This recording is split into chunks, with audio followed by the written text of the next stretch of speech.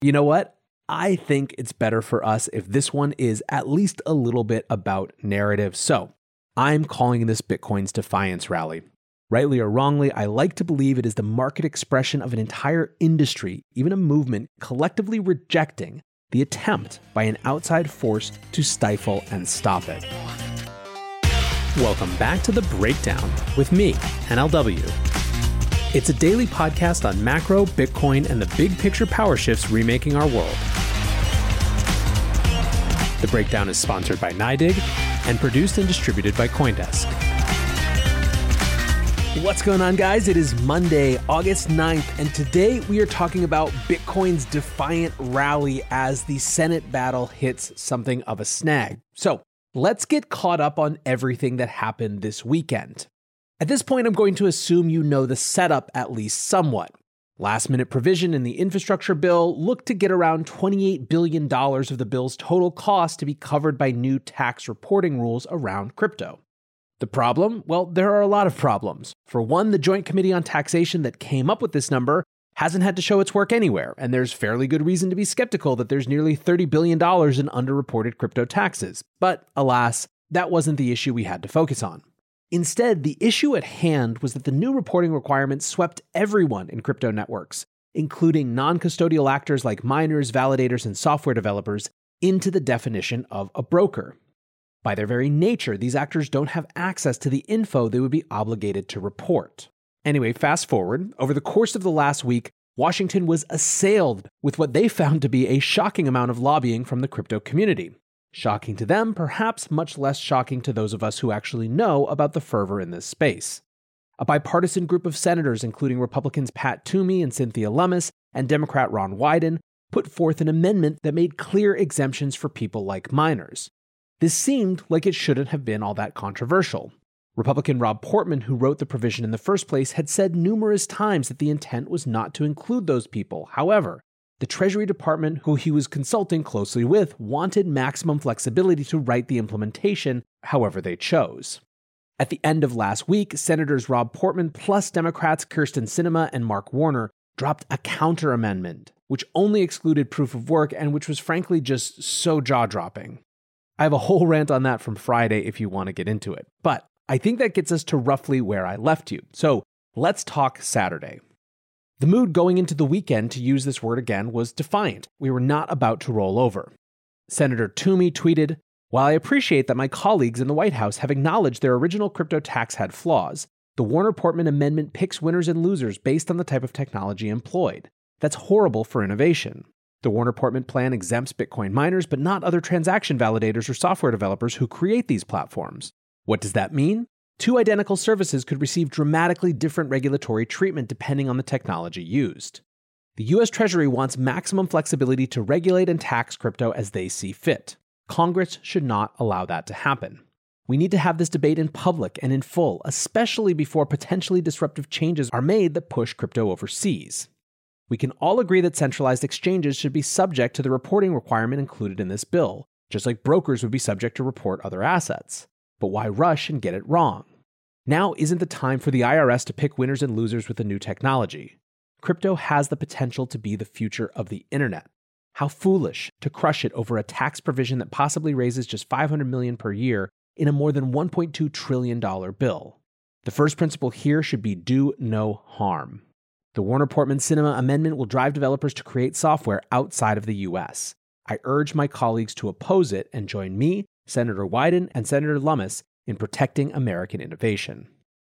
Let's just take a moment to acknowledge a senator publicly discussing this field as the future of the internet. Either way, Saturday morning kicked off, and the first notable thing was that Warner had made a change in his provision. The first exemption changed from protecting anyone validating proof of work transactions to anyone validating any transactions, regardless of the consensus mechanism. While absolutely an improvement, it still didn't protect protocol developers explicitly, and the sense was good but not good enough. Fight for the Future, which has helped facilitate tens of thousands of calls, like literally over 40,000 at last count, around this bill, wrote, quote, "The Warner Amendment still sucks. It fundamentally misunderstands how decentralized tech works. It would effectively attempt to force software developers to spy on their users or get shut down. Writing code is a form of speech. Vote no on Warner and yes on Wyden, Lummis, Toomey." Indeed, for a little while that morning, it looked like we were getting more support. Steve Daines, senator of Montana, tweeted, "I urge my colleagues to support the Wyden-Lummis-Toomey amendment to the infrastructure bill. It ensures that Congress, the IRS, and Treasury are not putting their thumb on the scale of any particular tech. The market and Congress should encourage competition, not stifle it." Senator Ted Cruz tweeted, "The Senate is on the verge of passing legislation that would be terrible for cryptocurrency. The infrastructure deal contains dangerous provisions that would devastate crypto and blockchain innovation. Supporters of crypto need to make their voices heard." By the early afternoon, however, another plot twist. The competing Warner Amendment was changed again. This time, specification around which type of miners was added back in, but instead of just proof of work, it was also proof of stake, which was honestly just head-scratching. CoinCenter's executive director Jerry Brito tweeted, "Senator Warner has revised his amendment yet again. He now excludes proof of work and proof of stake, but not any other consensus mechanism. I'm speechless. Now they're picking two winners? There are other consensus mechanisms. Why do this?" Neeraj from CoinCenter followed up with what could be an evergreen tweet for this whole affair. "I can't believe this is how policy is getting made. LMAO, how is this real?" Even though this seemed wacky, Jake Chervinsky tried to interpret what was going on. He tweeted, quote, "They likely thought validate distributed ledger transactions could be construed broadly to protect various elements of DeFi unless it explicitly specified miners. I'm not sure they even consider the difference between proof of work and proof of stake. They just don't want stakers to be accepted." By Saturday evening, another day had come and gone with no voting. The Washington Post's Mike DeBonis tweeted, "Floor is now deserted except for ... the crypto gang." Wyden, Portman, Warner, Toomey, Ossoff in a fairly intense conversation in the corner while Sinema chats with Republican legislative staff. By Sunday, the nation's political media apparatus was getting the picture that the crypto industry was no pushover. The Washington Post wrote, "Senate sits divided on regulation of crypto industry. Negotiations stall infrastructure bill. Show cryptocurrency's power." In Politico on Monday morning, Washington wakes up to crypto influence amid infrastructure fight. The industry was caught off guard when the Senate targeted it with new tax rules, but it fought back with a vengeance. Much of the focus in these pieces has been on Democrat Ron Wyden, someone who is seen as a big proponent of tax increases historically. The interesting thing is, when pushed, his opposition to the crypto provision of the bill seems to come from a place of principle. Quote, "When civil rights groups, tech experts, and folks in Oregon raised concerns that this provision could be interpreted to regulate independent developers and force programmers to create government backdoors, I took their concerns seriously." End quote. It's also clear to everyone at this point, though, that this is not just about the infrastructure bill. That Politico piece concludes, quote, "For lawmakers, the episode has created a new sense of urgency to get up to speed on a hot part of the economy that barely existed a decade ago." Senator Shelley Moore Capito said, "There's a big impetus that we should all be understanding this a whole lot better."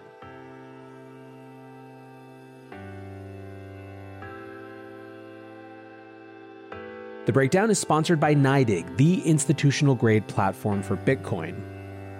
As longtime listeners know, NYDIG is a major force in the Bitcoin space, and they're now making it possible for thousands of banks who have trusted relationships with hundreds of millions of customers to offer Bitcoin. That mainstream access is critical for all of us, and you can learn more about it at nydig.com/NLW. That's nydig.com/NLW. One narrative that seems to be sticky is that this is the future of the internet. We saw this in Toomey's tweets, and Mark Cuban is also pushing that as well, sending an email comment to the Washington Post that said, quote, "Shutting off this growth engine would be the equivalent of stopping e-commerce in 1995 because people were afraid of credit card fraud, or regulating the creation of websites because some people initially thought they were complicated and didn't understand what they would ever amount to." Still, by last night, the specific changes in the bill were looking to be a fight that was slipping away, not because support was dwindling, but because larger issues were taking precedence. The Washington Post's Jeff Stein tweeted yesterday afternoon, "Worth noting that even if we get a Wyden-Warner White House crypto agreement, it may not wind up in the bill because there may not be amendments allowed for complicated Senate procedural reasons." Jake Chervinsky wrote, "Discussions regarding a compromise amendment are ongoing. The broader politics and process around passing the bill are starting to predominate, though. It's possible no amendments will be proposed at all, which means we'll be stuck with the current language." Senator Portman on Sunday afternoon gave a floor speech that was explicit about who was not intended to be included in this law. Miners, stakers, validators, software and hardware devs, node operators. This was a sort of political consolation prize. hey, you don't get the actual language of exemption, but I'm going to signal to the Treasury Department who interprets the law and makes the rules what we intended when we wrote it. I said it last week and I'll say it again. I find this wildly insufficient, especially given how clearly hostile Treasury is across 2 administrations now to the crypto industry. On Sunday night, Senator Lummis gave her account of what had transpired, saying, "This has been an interesting day. Here's what is happening. First, we've been able to have productive conversations with senators on all sides of this issue, and if we could vote on amendments, I think the digital asset community would be pleased with the outcome. Right now, we need an agreement on allowing amendments, which is being held up because of conflict between senators over the 30-hour rule, which allows the Senate to consider, read, review a bill for up to 30 hours before voting on it. Some senators want to keep focusing on the infrastructure bill for 30 hours to raise awareness about its price tag. Senator Schumer wants to quickly vote in order to focus on other legislation and won't allow amendment votes unless that happens. So we're at an impasse. I understand my colleagues' positions, but real people are going to be hurt if we do not change the language in this bill. Tomorrow we'll be back in session and again work to convince our colleagues and Senator Schumer that our amendment deserves a vote." Ted Cruz had a slightly hotter take. Crypto got screwed tonight. There's a partisan disagreement on spending, so Dems objected to all further amendments. That means no vote on Wyden and Lummis to lessen the damage this bill will do to crypto, and no vote on the Cruz amendment to repeal the new crypto rules altogether. The result? The Senate's going to inflict billions of dollars of damage on the growing and exciting crypto industry and drive much of it overseas. There aren't 5 senators who understand much of anything about crypto. What the Senate said tonight? Let's tax the hell out of something we know nothing about so we can pass a giant bill we haven't read and spend the American people's money on stuff we can't afford. It's reckless and harmful. Speaking of Ted Cruz, one thing that has been frustrating some folks all weekend and farther back even is that we never even had a chance to debate his proposed amendment of striking the provision entirely. Square Crypto's Miles Suter had a perfect write-up of this, saying, "Pretty crazy thinking that we as a cryptocurrency community couldn't, quote, credibly support the Ted Cruz amendment to strike all mention of crypto in the infrastructure bill because the CBO had already allocated that budget windfall and removing it threatened to torpedo the entire pork bill. Before we even started debating the merits and implementation, the Congressional Budget Office had already pulled some number out of thin air that this provision would supposedly bring in, locking the community into negotiating this bill within this limited, questionable framework. Because they put a dollar amount to this provision, it became impossible to argue against the very legitimacy or ontological necessity of the provision. For if it was removed, the total funding of the bill changes and all of a sudden there's a bigger political show on hand. So striking the provision was a non-starter. They surprised us with a cage and the only option was to battle from within. With zero notice and limited time, the only option was to adapt the skeleton legislation presented and ensure it does the least amount of harm. It's so crazy that this is how legislation is made in DC. These are incredibly complex, technical, and impactful issues. They deserve thorough contemplation, debate, and public discussion in order to ensure that policy put in place optimizes future American prosperity and innovation. Even after spending so much time dialed on this the last week and weekend, I'm still not sure how this is going to turn out, nor when this decrepit system or process will ultimately produce an outcome. All I know is that it doesn't have to be this way. We can do so much better. I think Miles' line, "They surprised us with a cage and the only option was to battle from within it," is pretty perfectly put. So, back to this morning, from Jake Chervinsky again. To get the infrastructure bill crypto provision amended, we need 1, a deal on compromise language between Wyden, Lummis, Toomey, and Warner Portman, and 2, unanimous consent for the amendment from the full Senate. Senators' offices are open. Now is our last chance to be heard. As I was preparing this, Senator Ron Wyden wrote, "We've been working hard to get a deal. I don't believe the cryptocurrency amendment language on offer is good enough to protect privacy and security, but it's certainly better than the underlying bill. Majority Leader Schumer says he won't block a unanimous consent request on it." So that's where we are. I'm sure that by the time you're listening to this, there will have been more plot twists and turns. But in the meantime, the markets have been absolutely defiant. Bitcoin has rallied from lows between 38,000 and 39,000 last week to 46,000 at the time of recording. The rest of the industry is likewise up, with ETH comfortably above 3,000, and that's to say nothing of NFT mania, which is for another show. So what's going on? Well, part of it, as I said, may be simple defiance, a show of strength. Part of it may be the Streisand effect. For a couple weeks now, political news has been dominated by stories of the crypto industry and increasingly our strength, which could be attracting new people in. Su Zhu wrote, "Crypto mooning as senators panic buy upon realizing that not only is it not tulips, but it's likely the single most important issue for an entire generation." I get the impression that Sue was being only a little tongue-in-cheek. Of course, it could also just be market structure and technicals. At the beginning of July, Willy Woo pointed out that as speculators continued to sell down, the long-term holders were, quote, mopping up coins, a classic on-chain divergence unseen since October 2020. He followed that up this morning, saying, quote, the last 2 months has been one of the largest divergences in short-term Bitcoin mispricing the fundamentals ever seen in its history. We're watching it unravel now in real time. But you know what? I think it's better for us if this one is at least a little bit about narrative. So I'm calling this Bitcoin's defiance rally. Rightly or wrongly, I like to believe it is the market expression of an entire industry, even a movement, collectively rejecting the attempt by an outside force to stifle and stop it. There is a lot to catch up on this week. We haven't even had the chance to talk about the latest drama on Binance or Circle trying to become a bank or the SEC's Poloniex decision, so hopefully we'll have some more time for that this week. But for now, I appreciate you listening as we watch this crazy story unfold. Until tomorrow, guys, be safe and take care of each other. Peace.